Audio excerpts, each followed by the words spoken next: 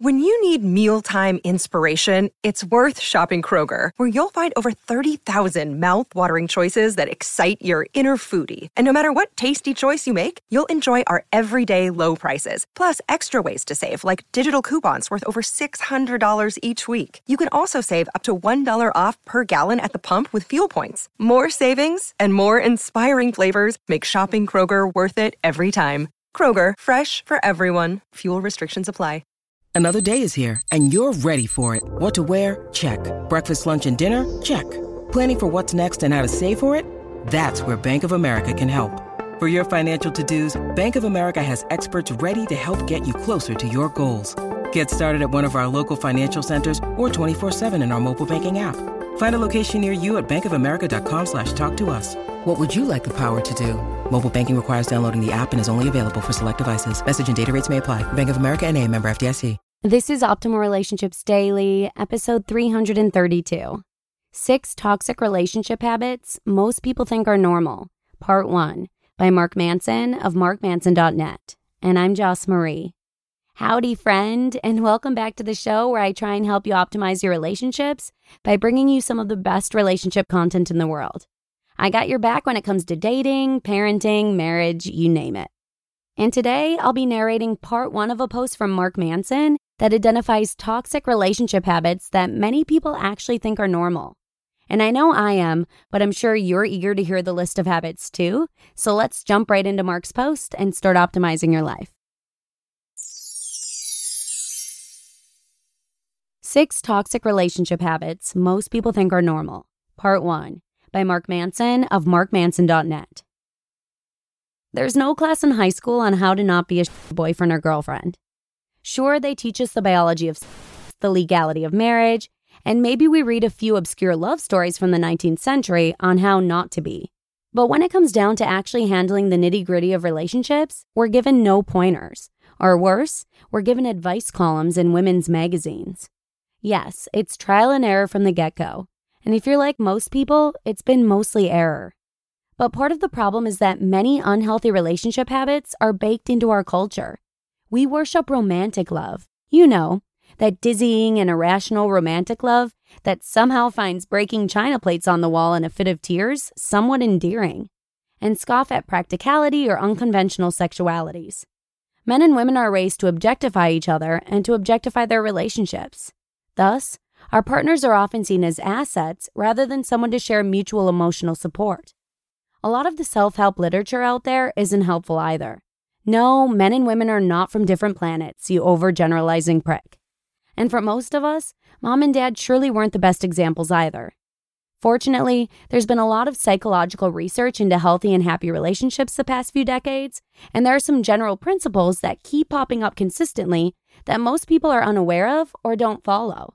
In fact, some of these principles actually go against what is traditionally considered romantic or normal in a relationship.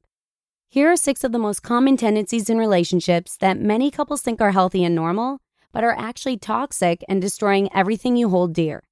Get the tissues ready. Number 1, the relationship scorecard. What it is.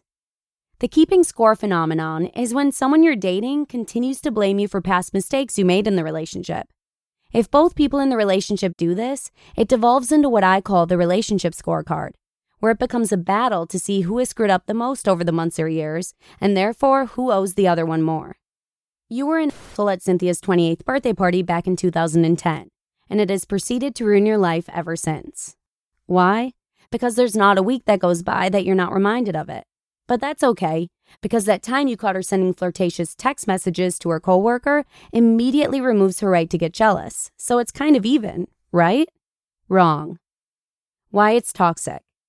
The relationship scorecard develops over time because one or both people in a relationship use past wrongdoings in order to try and justify current righteousness. This is a double whammy of suckage.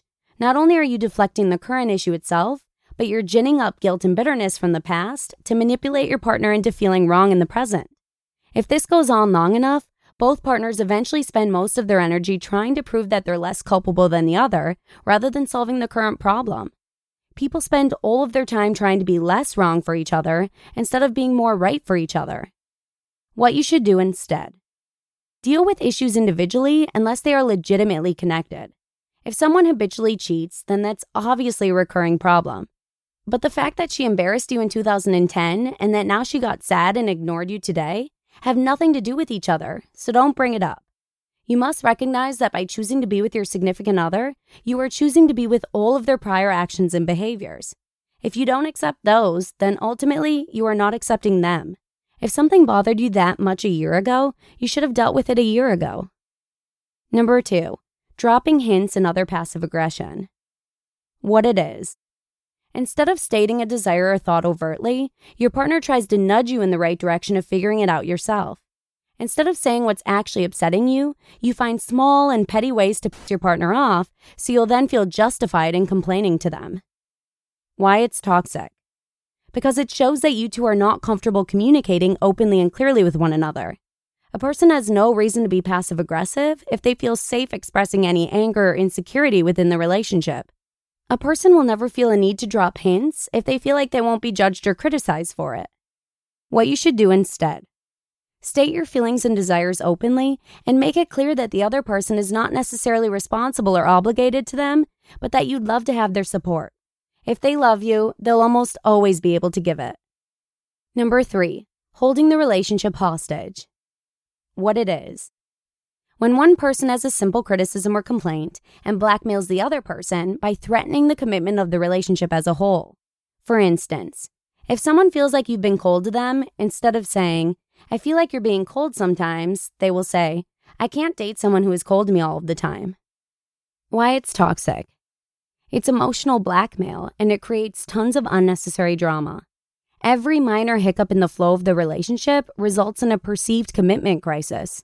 It's crucial for both people in a relationship to know that negative thoughts and feelings can be communicated safely to one another without it threatening the relationship itself. Otherwise, people will suppress their true thoughts and feelings, which leads to an environment of distrust and manipulation. What you should do instead. It's fine to get upset at your partner or to not like something about them. That's called being a normal human being. But understand that committing to a person and always liking a person are not the same thing. One can be committed to someone and not like everything about them. One can be eternally devoted to someone, yet actually be annoyed or angered by their partner at times. On the contrary, two partners who are capable of communicating feedback and criticism towards one another, only without judgment or blackmail, will strengthen their commitment to one another in the long run. Number 4, hear that in tomorrow's episode. You just listened to part 1 of the post titled, 6 Toxic Relationship Habits Most People Think Are Normal by Mark Manson of markmanson.net. Not gonna lie, I've been guilty of some of these habits at one point or another throughout the years in my relationships. So I'm super grateful for the reminder and hope you are too. Also, I just wanted to let you know that our monthly book raffle is tomorrow, so now's a good time to join the weekly newsletter mailing list if you're interested. You can sign up right at oldpodcast.com. But with that, I'm going to go ahead and wrap it up. Thank you so much for joining me here, and I look forward to seeing you again tomorrow for part 2 of Mark's post, where your optimal life awaits. Hello, Life Optimizer. This is Justin Malik, creator and producer of this podcast, but also Optimal Living Daily, the show where I read to you from even more blogs covering finance, productivity, minimalism, personal development, and more from incredible bloggers like Derek Sivers, Zen Habits, Mark and Angel, The Minimalists, and all the ones you hear on this show too. So if you enjoyed today's episode and like taking amazing blogs on the go, come on over to Optimal Living Daily and subscribe to that one too. And together, we'll start optimizing your life. You've been listening to Optimal Living Daily. Be sure to hit the subscribe button to stay up to date on each new episode and head to oldpodcast.com. That's OLDpodcast.com for a free gift as well as more actionable tips and resources to help you maximize your potential. Thanks for joining us, and remember, your optimal life awaits.